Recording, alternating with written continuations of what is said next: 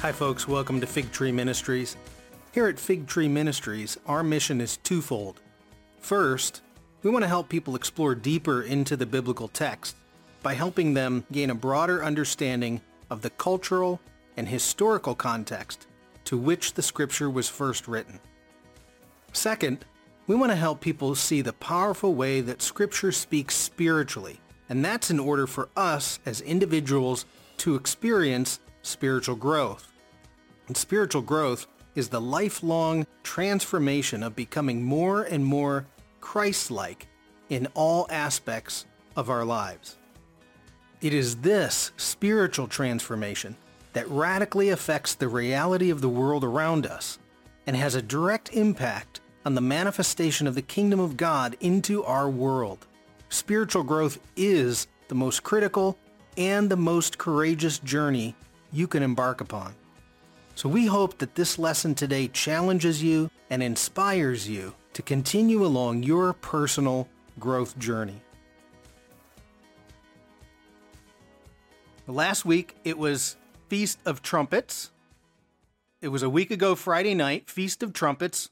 The trumpet blows. It awakens everybody because you're going to come before the king. That's the image that we see. The trumpet blast wakes you up. It's a time of repentance. It's a time of reflection. You come before the king for judgment. And we'll talk more about what are we judging today. We'll talk more about that in this holiday. That was last week. Now, starting tonight, 10 days later, is what we call the Day of Atonement. So that begins tonight at 6:30. Well, whenever sundown is going to start what the Bible calls the Day of Atonement, or if we use the Hebrew phrase, Yom Kippur. And we'll talk about what the meaning of that is here in a second. So that starts tonight, and that's the whole reason we're going to talk about these holidays, because you want to talk about them as they're taking place. Because God is on a calendar, and everything he does is woven into this calendar. And as we saw last week and we'll review today, Jesus is intimately woven into these holidays. So we want to be able to pull them a little bit closer to us in our Christian faith and say, why should I pay attention to this holiday? Because Jesus is fulfilling all of these holidays. So that's our main point of taking a look at these. Now, last year, let me just tell you what we did last year, and I've got it. The video of this last year is posted. It's on the internet, and what I'll do is I'll put a link to that video in the description of this video once I get it up online. So last year, we focused on the ritual of Day of Atonement. So if you read in Leviticus and in Numbers, when they talk about the Day of Atonement, it says you're going to get two goats, and the two goats look similar. One of them is going to be named the scapegoat. You can see on the screen there, one labeled the scapegoat. The other one is going to go to be the sacrifice for God. And the priest then is going to he's going to confess the sins of the nation onto this scapegoat, and the scapegoat then carries away the sins of the people. Now, who's our scapegoat? Well, it's Jesus. He's the one who paid the penalty for somebody else's sins. He took the penalty. That's a scapegoat. And he carried those sins away. And so as a fulfillment of Day of Atonement, Jesus becomes the scapegoat. We noted last year, and this is, if you missed this video last year, go check it out, because there's an interesting phenomena that happened. In order to identify the scapegoat, it might be hard to see on your screen, maybe not, they put a red thread, a scarlet thread, on that scapegoat, because the moment you say that's the one who's going to carry away our sins, we want to make sure we identify it. So they put a scarlet thread around that scapegoat, and then you place the sins on the goat. Well, they take the goat out into the wilderness, try to kill it because they don't want it coming back in. And what they would do is they would take that scarlet thread and they would hang it on the temple. And every year, that scarlet thread, just like Isaiah says, your sins are like scarlet, but they'll be white as snow. Every year, that scarlet thread would turn white until about 30 to 33 AD, the red thread stopped turning white, meaning that sacrifice was no longer accepted by God. Now, what happened somewhere around 30 to 33? Well, there was a new atoning sacrifice in Jesus. So that's a radical shift in the cosmos. And that, where the detail around that comes from Jewish writings. They say, look, 40 years before the temple was destroyed, which is somewhere around 30 AD, God stopped accepting the sacrifice. And that just puts you in a state of chaos, because doesn't God forgive our sins any longer? Well, he does. He just has a new sacrifice. And the new sacrifice, of course, is Jesus. So if you have a chance or you want to see more about that, you can check out the video we have online. Okay, so now this year, though, what I want to do is I want to talk about Day of Atonement a little bit differently. We're not going to do the ritual. That was last year. I want to just talk about Day of Atonement as part of our life cycle of being a Christian. Or, in the first century, the life cycle of Judaism within the first century. So there's a couple things that we need to establish about how this holiday works or why it's there. So the first thing is, God is a God who wants to forgive you. And that is just, sometimes we get this image maybe of God as an angry God up in the sky who just wants to blast people. Yet that's not true, right? God wants to be in relationship, and he wants to forgive you, because we're all going to fail in our relationships and create messes. And so God is a God who wants to forgive. And so what he does in Leviticus and the Old Testament, God provides a mechanism for forgiveness. And if we have to remember, as we read the Day of Atonement, this is God's word saying, look, if you do this, I will forgive you. And so he's providing a mechanism for forgiveness. What happens after Jesus is the mechanism itself gets transformed so that Jesus he's the sacrifice once for all. So God wants to forgive. He provides a mechanism, and he provides us a ritual. And we'll talk about this multiple times today, about the idea that rituals are very powerful.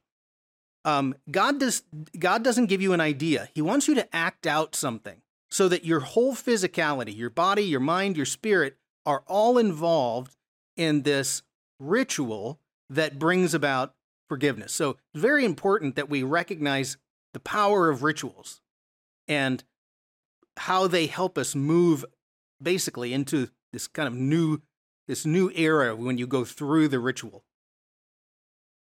Okay, I need to make a disclaimer today. You might not recognize that in seminary, there are, within like a Master's of Divinity, there's two different streams you can go down. One of them is biblical studies. That's my choice. Biblical studies, my focus is Old Testament, or theological studies. The whole time this week, I kept thinking, I'm going to step on someone's theological toes today. And I just know it. And because my strength is not theological studies, it's biblical studies. And I don't intend, if I step on a theological toe, I don't intend to do it, but I get clumsy around theology rather than biblical studies. So let me just show you some differences. In biblical studies, we're really more concerned about what happened prior to, say, even 100 AD, because that's by the time the book of Revelation comes around, where theological studies is looking across the whole span of church history. So if you notice, the way we have done these Bible studies is it's always focused on the culture, it's focused on the history, and it's focused on the idea of what did those first people hear, right? So if we want to understand America today, we need to go backwards about 150 to 200 years and look at how all of the stuff that's happened in the past affects us today.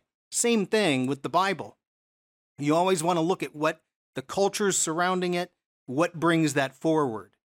So your focus is much more on culture, history, and how did the first hearers hear the Bible. Theological studies look at how the church interprets things. How did we build doctrines? How did we come up with philosophical statements that says this is the truth about God, theology? Now, if you'll notice, right, so first of all, I'm totally on this side. And that's why when you guys ask me a theological question, I run the other direction, because I'm not very, I will often try to distract you. Look over there, because theologically, I want to stay in the biblical side and say, how can we read our Bible to pull out those nuggets without, and I try not to tread on any doctrines. That's not always easy to do. But I just want to point this out because we're talking about a couple different things. Atonement. So there are multiple doctrines of atonement. So if I step on a doctrinal toe on atonement, I don't intend to, but we're going to talk about atonement for sins. There's forgiveness issues, and so that gets into some doctrines, and also salvation. And so the whole doctrine of salvation is quite complex. So you'll see that today. We'll talk about some things around the doctrine of salvation. So I'm just going to give this as a disclaimer. I don't intend, if I misstep theologically, I don't intend to misstep. Okay, so if you have your Bible in front of you, turn to Leviticus 23. We did this last week. And what I want to do is just a quick review of all the holidays, because this is where our biblical holidays show up, at least in one chapter of the Bible. So it's a good chapter to review every once in a while. And I'm going to do this a little bit faster than last week, since we did it last week. So the holiday system begins somewhere around March to April in what the Bible God calls their first month of the year, and it begins with the holiday of Passover. So Passover starts on the 14th day. It's verse 5 in your Bible, but Passover starts on the 14th day of the first month. Then, second holiday, verse 6, is called unleavened bread, and you'll notice unleavened bread starts on the 15th day of Nisan, which is the first month. So it's the very next day. Then the third holiday is called first fruits. That's verse 10 in Leviticus 23. It's the day after the Sabbath. So if you notice, these three holidays they all happen in the span of the same week. 14th day, 15th day, and then the day after the Sabbath. So you're inside the span of the same week. And it's possible that 14th day, 15th day, day after the Sabbath, happen 3 days in a row. Because if unleavened bread is a Saturday, then the very next day, first fruits is a Sunday. All right, that's first three. The fourth holiday, called the Festival of Weeks or the Feast of Weeks, in Greek, we call it Pentecost. It's the holiday from our New Testament called Pentecost. Didn't start in Acts chapter 2, started way back with Moses, and we find it in Leviticus. So God says count 7 weeks, that's 49 days. Next sentence, on the 50th day, that's where they get Pentecost. Okay, then Feast of Trumpets. This is what we did last week. So now we've jumped forward. We're in the 7th month, and it's the first day of the 7th month. That's when you blow the shofar. It wakes everybody up to come toward the judgment, and you're atoned for your sins on the holiday that starts today, the 10th day. So Day of Atonement. Then So these two holidays right here, they go together as the call of repentance. Repent. You have judgment of your past sins, and then forgiveness. And then the final holiday, of course, Festival of Tabernacles. We'll do that one next week because that one starts next Friday night. And it's a giant party to say thank you, God, for all your blessings. And we'll do more of that next week. But there's your 7 holidays, at least as they're laid out in Leviticus 23. Now, as we did last week, Jesus shows up and is in some way, shape, or form a fulfillment of every one of those holidays. And those holidays are all over the New Testament. So that's why, as Christians, to explore these holidays brings up so much amazing information. It's a gold mine for Christians because it starts to put into place all these things that Jesus does and help explain his actions, death, resurrection, ascension. All right, so first holiday, Passover. Well, Jesus is the Passover lamb. He's the Lamb of God who takes away the sins of the world. So just like that first Passover lamb back in Egypt, in Exodus, when you're covered in the blood of the Passover, where your household is covered in the blood, you're delivered from the bondage of slavery. And you're taken out into a relationship with God. That's what Jesus does. We're covered in the blood of Jesus. We're delivered into this relationship with God. Unleavened bread, second holiday. Well, Jesus is the bread of the world, and he's the unleavened bread of the world because he's sinless. So you can't have any leaven in you. He's the unleavened bread. First fruits, that's the third holiday. Well, Jesus is the first fruits of the resurrection. That's what Paul calls him. So right there, we see 1, 2, 3 holidays in a row. He dies, it's Passover, he's the Passover lamb. He's buried as the bread of the world, the unleavened bread, and then that very next Sunday, because that's when first fruits happens, Jesus is raised. So he's batting 1,000 on those 3 holidays, and if we don't catch that is happening in that particular order, we're missing a piece of what God is up to. Next, what's the next holiday? Well, it's called the Feast of Weeks, which in Greek, Pentecost. So Jesus dies as the lamb, buried as the bread, raised as the first fruits. He walks around for 40 days. He says to his disciple, I'm ascending to go up to the Father. I want you to go to the temple and keep worshiping, and I'll be back. And when he comes back with the Holy Spirit, 10 days later, you're on Pentecost. So 4 holidays in a row, Jesus is fulfilling those holidays. And boy, we did Pentecost last year, and there's so much inside of that detail that you say, wow, I can see God is repeating things, and the meaning is much deeper than we give it.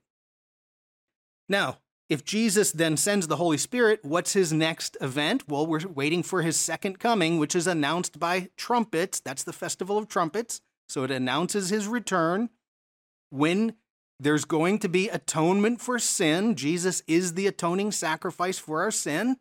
And then we enter into the joy of the Lord and the Festival of Tabernacles. The whole motif of the festival is joy.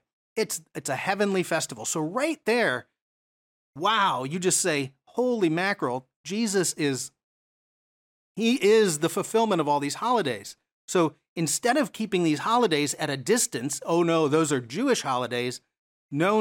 Let's bring them in and let's take a look at them in our Christian context and see how our Savior interacted with these holidays and how he fulfills each one. So that at least when we get to the Day of Atonement, like this evening, we can acknowledge Jesus as our atoning sacrifice, and we're now connecting Leviticus with our New Testament, which is, Leviticus sometimes seems like a jungle you can get lost in.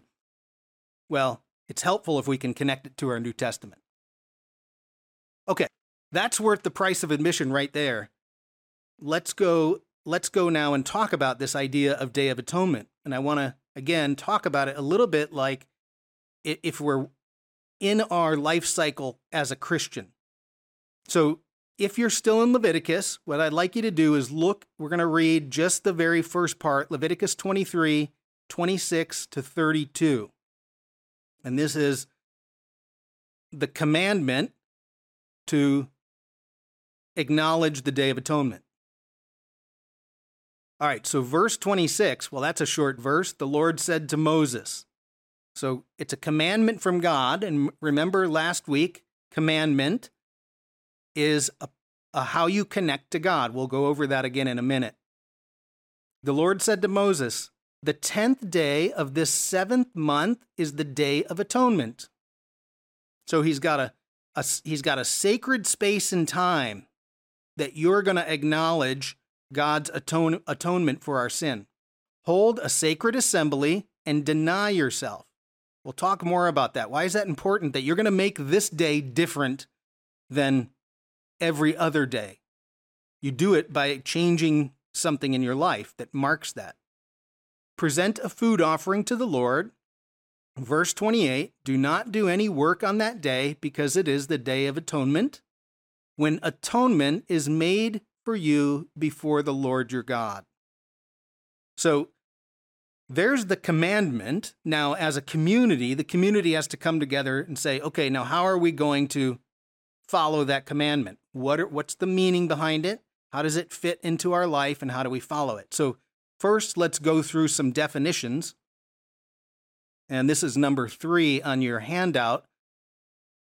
If we go into just the idea of atonement, the word kippur is the idea of covering. So what's God going to do for the sins that you've committed? Whether it's inadvertent or you intended to commit the sins, God's going to cover over those sins. So you go through a ceremony, a ritual, where God says, okay, I'm going to cover over those sins. Well, how does he do that? Well, if you look at the definition of kippur, you'll get covering, and then you get the word propitiation. Propitiation is the idea that you're going to gain or regain favor. Who are we regaining favor with?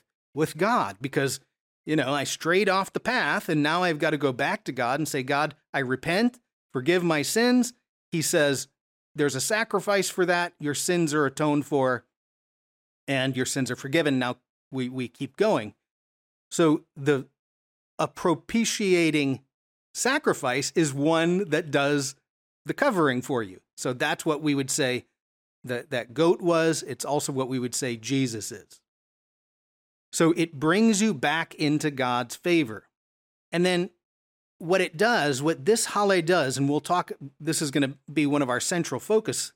What the holiday does is it brings together judgment and forgiveness. These are 2 attributes of God. God is a judge. He's a just judge, meaning it always fits. He gets it perfect. We don't. We're often terrible at justice. All actions will be judged. And that's not just for the people who don't believe in God. Their actions are judged, but so do Christians. Plenty of Christians do things wrong. And oh, by the way, when you transgress the reality that is God, it will snap back on you and judgment will happen, right? Try it sometime. Start living don't do this, but if you started telling lies or living a lie, well, God's judgment's going to come back and smack you upside the head at some point. And that's not just for people who don't believe in God. It's for the people who believe in God, even more so, because your awareness that you've transgressed, often makes it worse. So all actions will be judged, but God wants to forgive you. He's also a judge that wants to forgive you. So he's bringing together the idea that as a human being, all of your actions, if they're what we would call a sin, your past mistakes, they become a spiritual weight.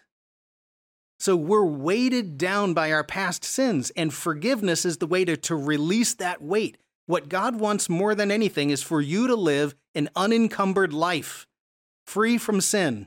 So I'm going to forgive your sin so that you can go out into the world and change the world.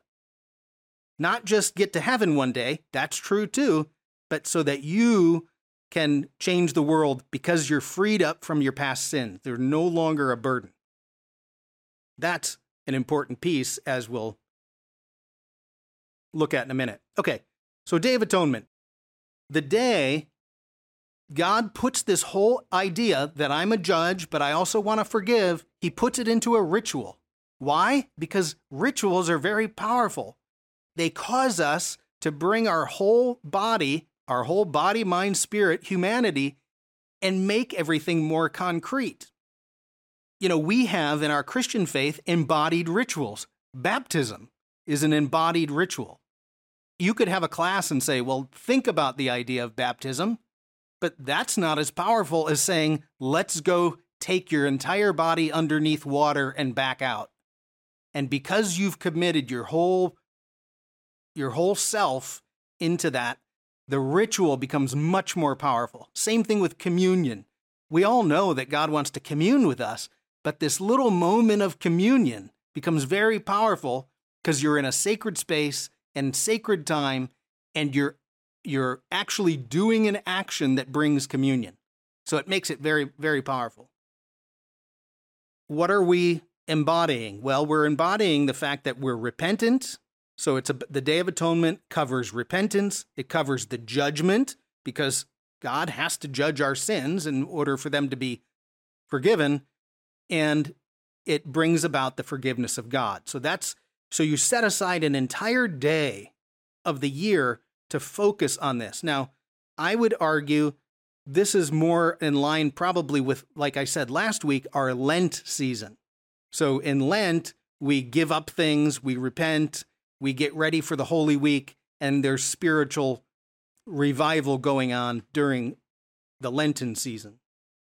Okay, so that's Day of Atonement. It's a ritual, and it brings about the judgment and forgiveness from God. Now, we mentioned this last week.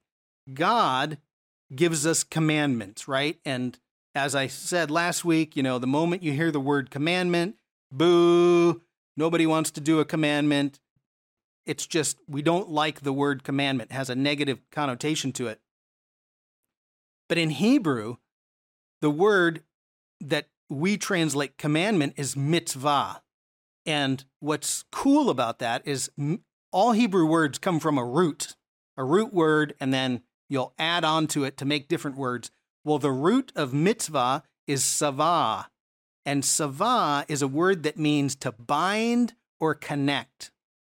So the commandment isn't simply go do this because I'm a despotic ruler and I want to force you into things. It's do this ritual because it's a way for us to connect with God.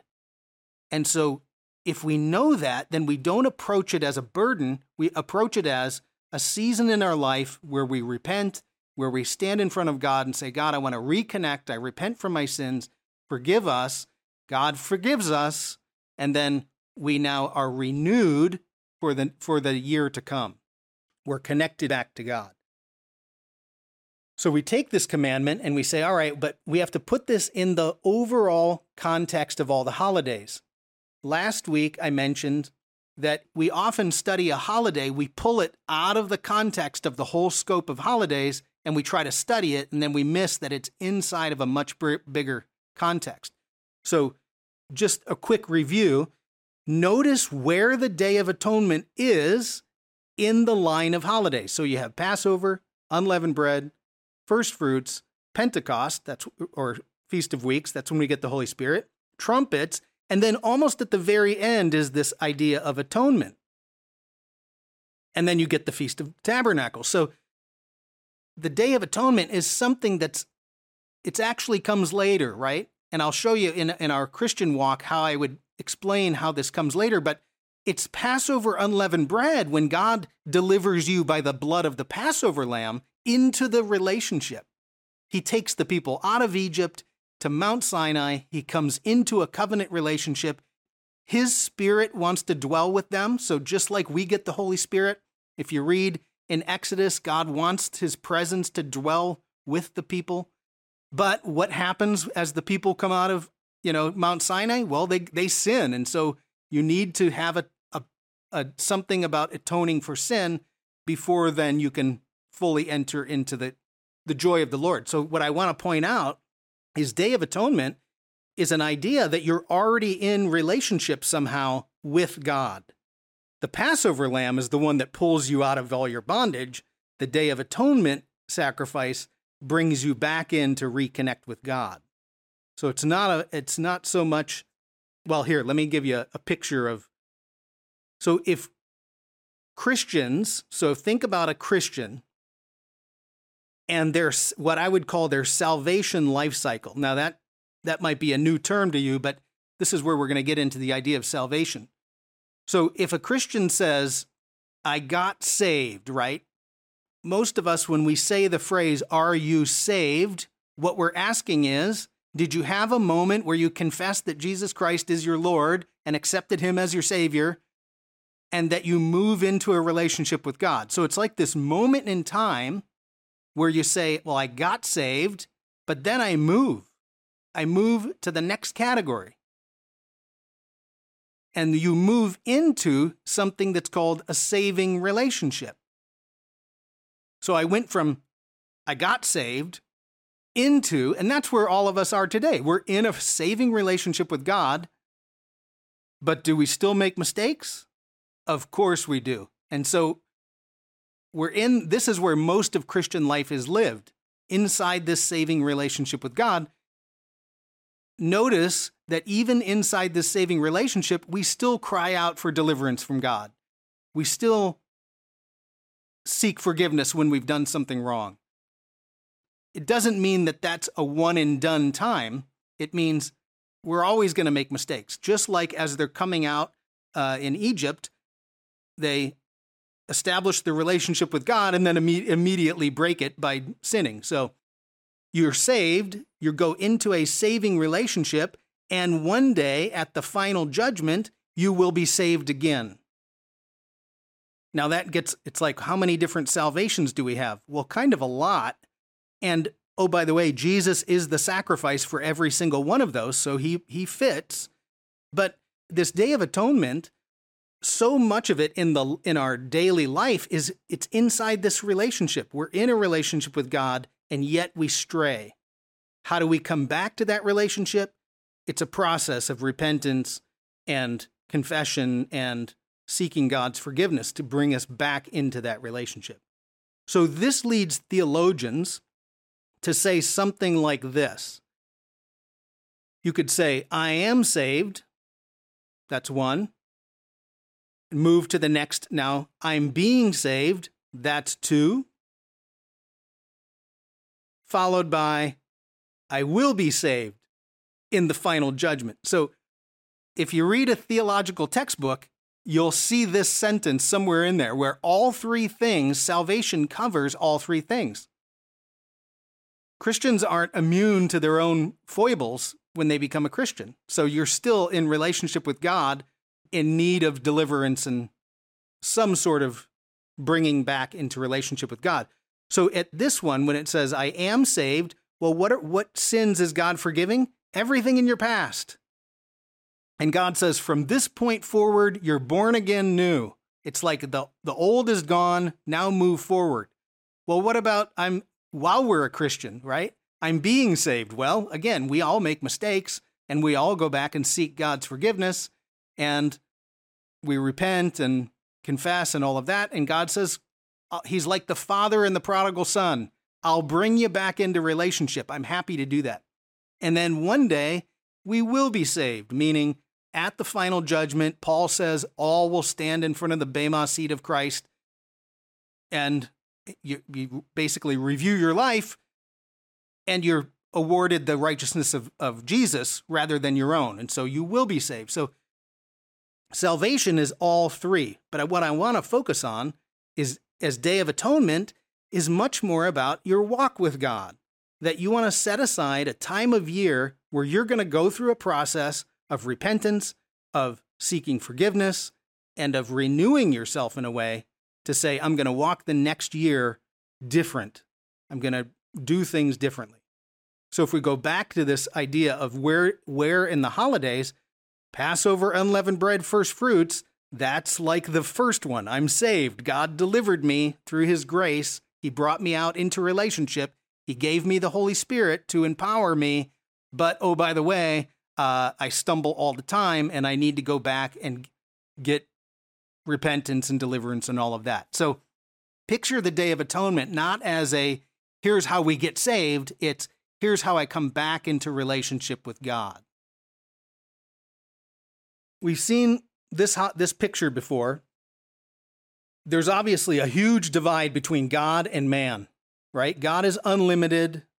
Man has all kinds of limitations, and those limitations cause us to stumble all over the place. We can't know all things. We can't see the future. We have things from our past that weigh us down.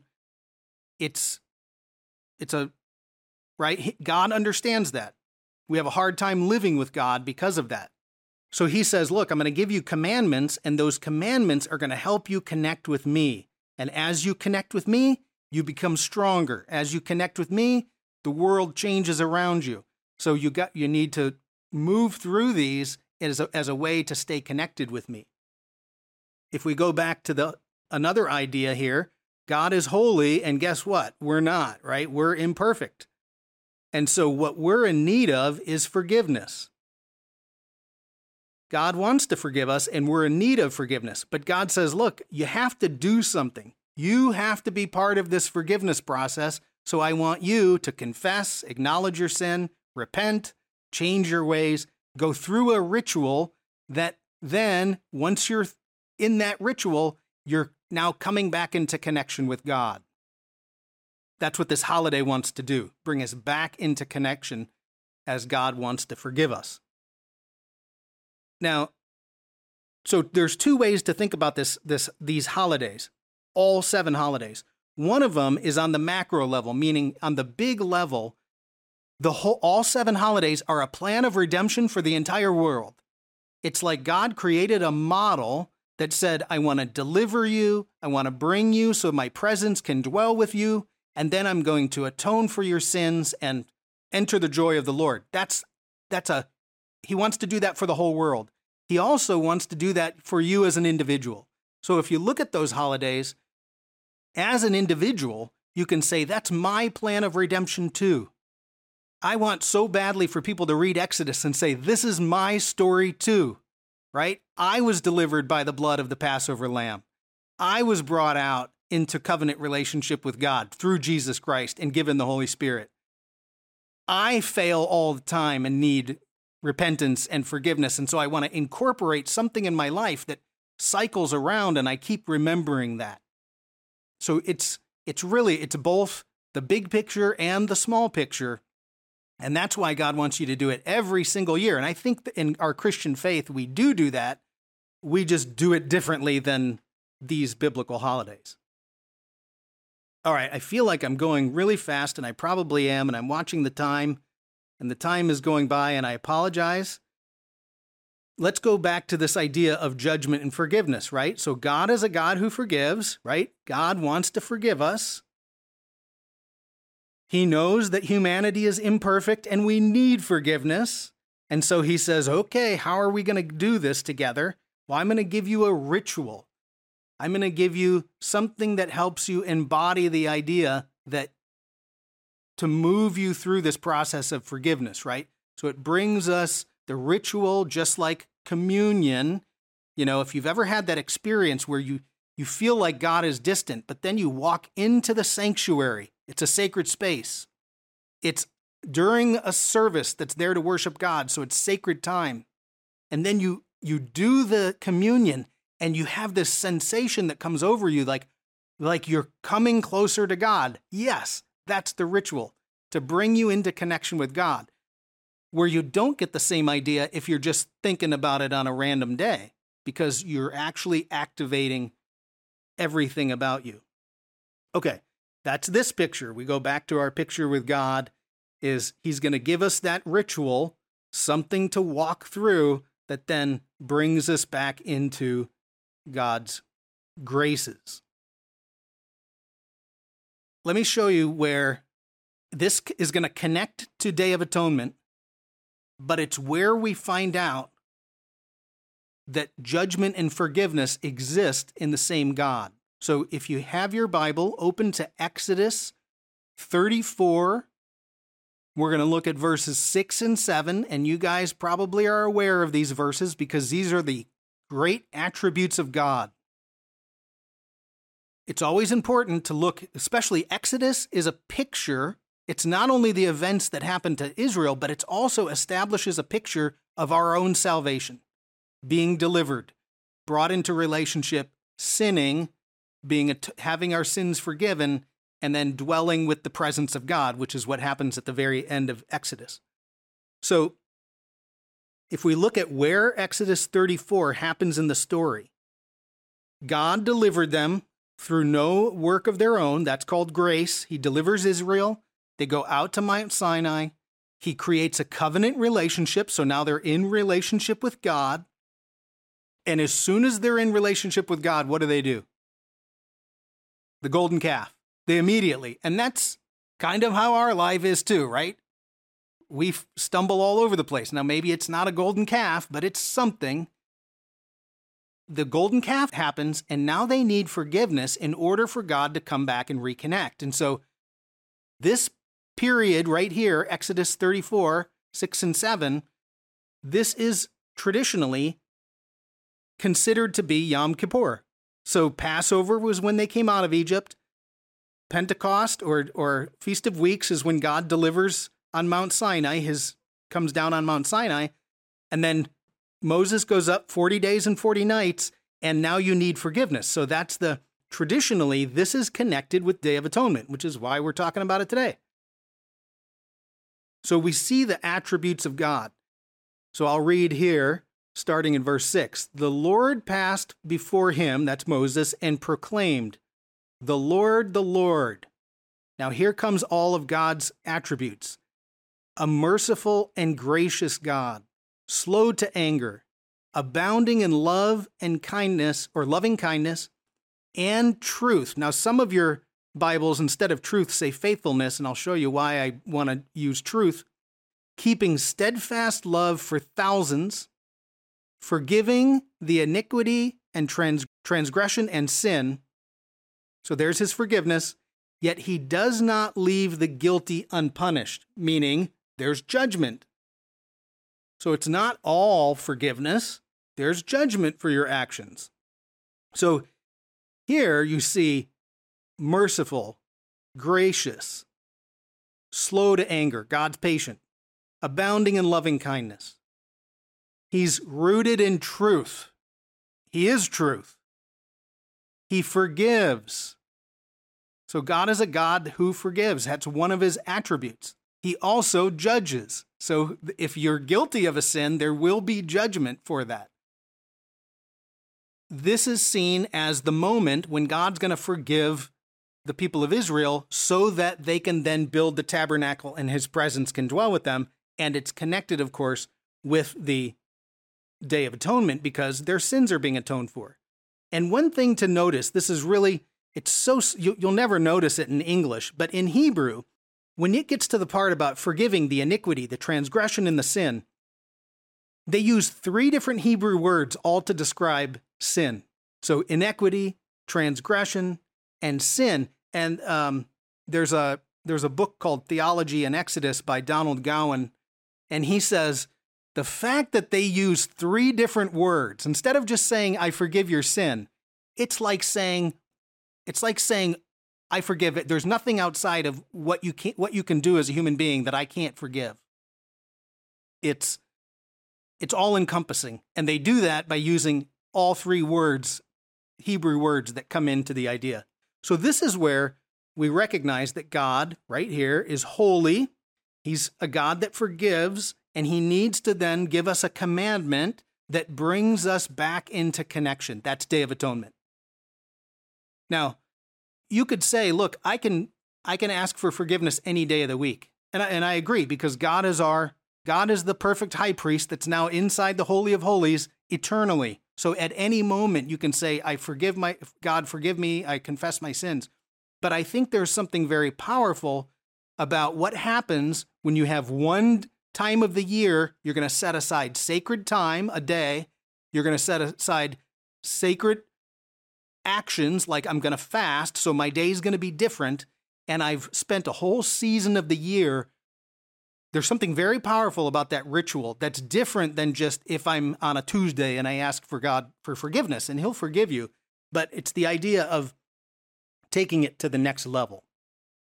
Okay, hopefully, I think I've beat that horse enough, but let me show you one little piece to Day of Atonement that you probably didn't know about, but it's cool because it's going to connect with this Exodus. This is what we'll finish on. Day of Atonement. Tomorrow afternoon, towards the end of the day, the Jewish day ends, of course, at sundown. They're going to, at all the synagogues, well, maybe not this year, they'll do it on Zoom, but they read the book of Jonah. Now, why the book of Jonah? So if you want, you can turn to the book of Jonah because we're going to read a couple passages. Jonah is between Obadiah and Micah, which I know probably doesn't help you because Obadiah is only like one page. We want to look at the book of Jonah. It's a very strange book. It causes you immediately to start asking all kinds of questions. And the cool thing is, I'll show you, the book ends with a question. And it never gets answered. So the book of Jonah connects to Day of Atonement. Why? Well, the whole book of Jonah is about repentance, judgment, and forgiveness. Have you heard of this before? Well, who's repenting? There's judgment and forgiveness. The Gentiles. It's the people at Nineveh. You have to do it. It's like a careful reading and a little bit of meditation on Jonah, and you start to see something about Jonah. Jonah is really angry. He's really angry, and he knows the truth. And I'm going to show you why that's important, that the word truth. He knows the truth about God, but he's trying to ignore it. And the truth is, God will forgive Nineveh. And Jonah does not want that. He's not happy. But Nineveh repents, and God forgives them. They repent. Oh, and by the way, they fast, and God forgives them. And Jonah gets so upset. So it's really like you read the book of Jonah, and you have to ask, what part of me is like Jonah? What part of me is upset that guy got forgiven by God? Something like that. It causes you to do that. So let's go. I want to show you a couple things in Jonah. Turn to Jonah chapter 4, which isn't hard to find because it's only 2 pages. Once we read this, you'll see why verse 1 and 2, why we can connect it to what we just read in Exodus and why we can connect it to Day of Atonement. So verse 1 says, "But it displeased Jonah exceedingly, and he became angry." Now, what displeased him? That Nineveh was forgiven. So he's really upset about that. So he prayed to the Lord and said, "Ah, Lord, was not this what I said when I was still in my country?" So notice, Jonah's reflecting back on something he said to God which isn't told to us. Probably, if I go there and they repent, you'll forgive them. I don't want to go there. Now, that's not told to us, but you could see some conversation he had with God. Therefore, I fled previously to Tarshish. Then we get verse 2. "For I know that you are a gracious and merciful God, slow to anger, abundant in loving kindness." Where have we just heard this before? Well, from Exodus. "And one who relents from doing harm." So he's reciting the attributes of God. And what's interesting about it is he leaves out one attribute. It's the attribute that he's trying to ignore. He leaves out the attribute of truth, which goes right there next to that loving kindness. So he knows God will forgive. He's not happy about the fact that God will forgive. Last verse, and we'll finish up with this. So if you go down to verse 10 and 11, I just want to show you how it ends with a question and why God is now kind of ribbing Jonah here. So God had grown up a plant to give Jonah some shelter and then withered the plant in one day.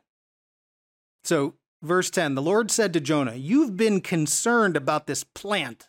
Though you didn't tend it or make it grow, it sprang up overnight and died overnight.'" Now what he's saying is, I made that plant, and I also made the people of Nineveh.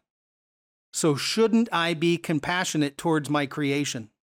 And why, Jonah, are you not compassionate with me? So then verse 11, "And should I not have concern for the great city of Nineveh, in which there are more than 120,000 people who can't tell their right hand from their left," meaning they don't know which way they're going? So shouldn't I be concerned, Jonah? And shouldn't you show concern too? And then it just finishes this, "and also many animals." And that's how Jonah ends. So read through Jonah sometime again, but notice it's Day of Atonement, and Jonah's upset because he knows God's going to forgive. Okay, so what did we learn today?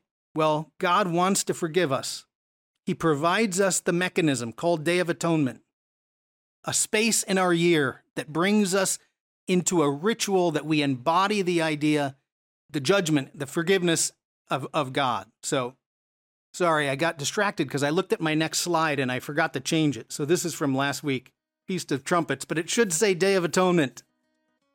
Okay, it's just another way of looking at Day of Atonement. All year for us can be a Day of Atonement. Anytime we sin, we can go back to God. God wants to forgive us. He knows we're going to make mistakes. And our sacrifice, our scapegoat is Jesus. And so we can enter back into that relationship with God. All right, I'm going to stop my share, and I know we're running fast on time. Thanks for joining us under the fig tree for today's lesson. If you like this video, be sure to hit the like button below. And make sure you subscribe to our YouTube channel and hit that bell to be notified every time I upload a new lesson. You can also check out more teachings here at our YouTube channel or at figtreeteaching.com and enjoy learning about the sweetness of God's Word.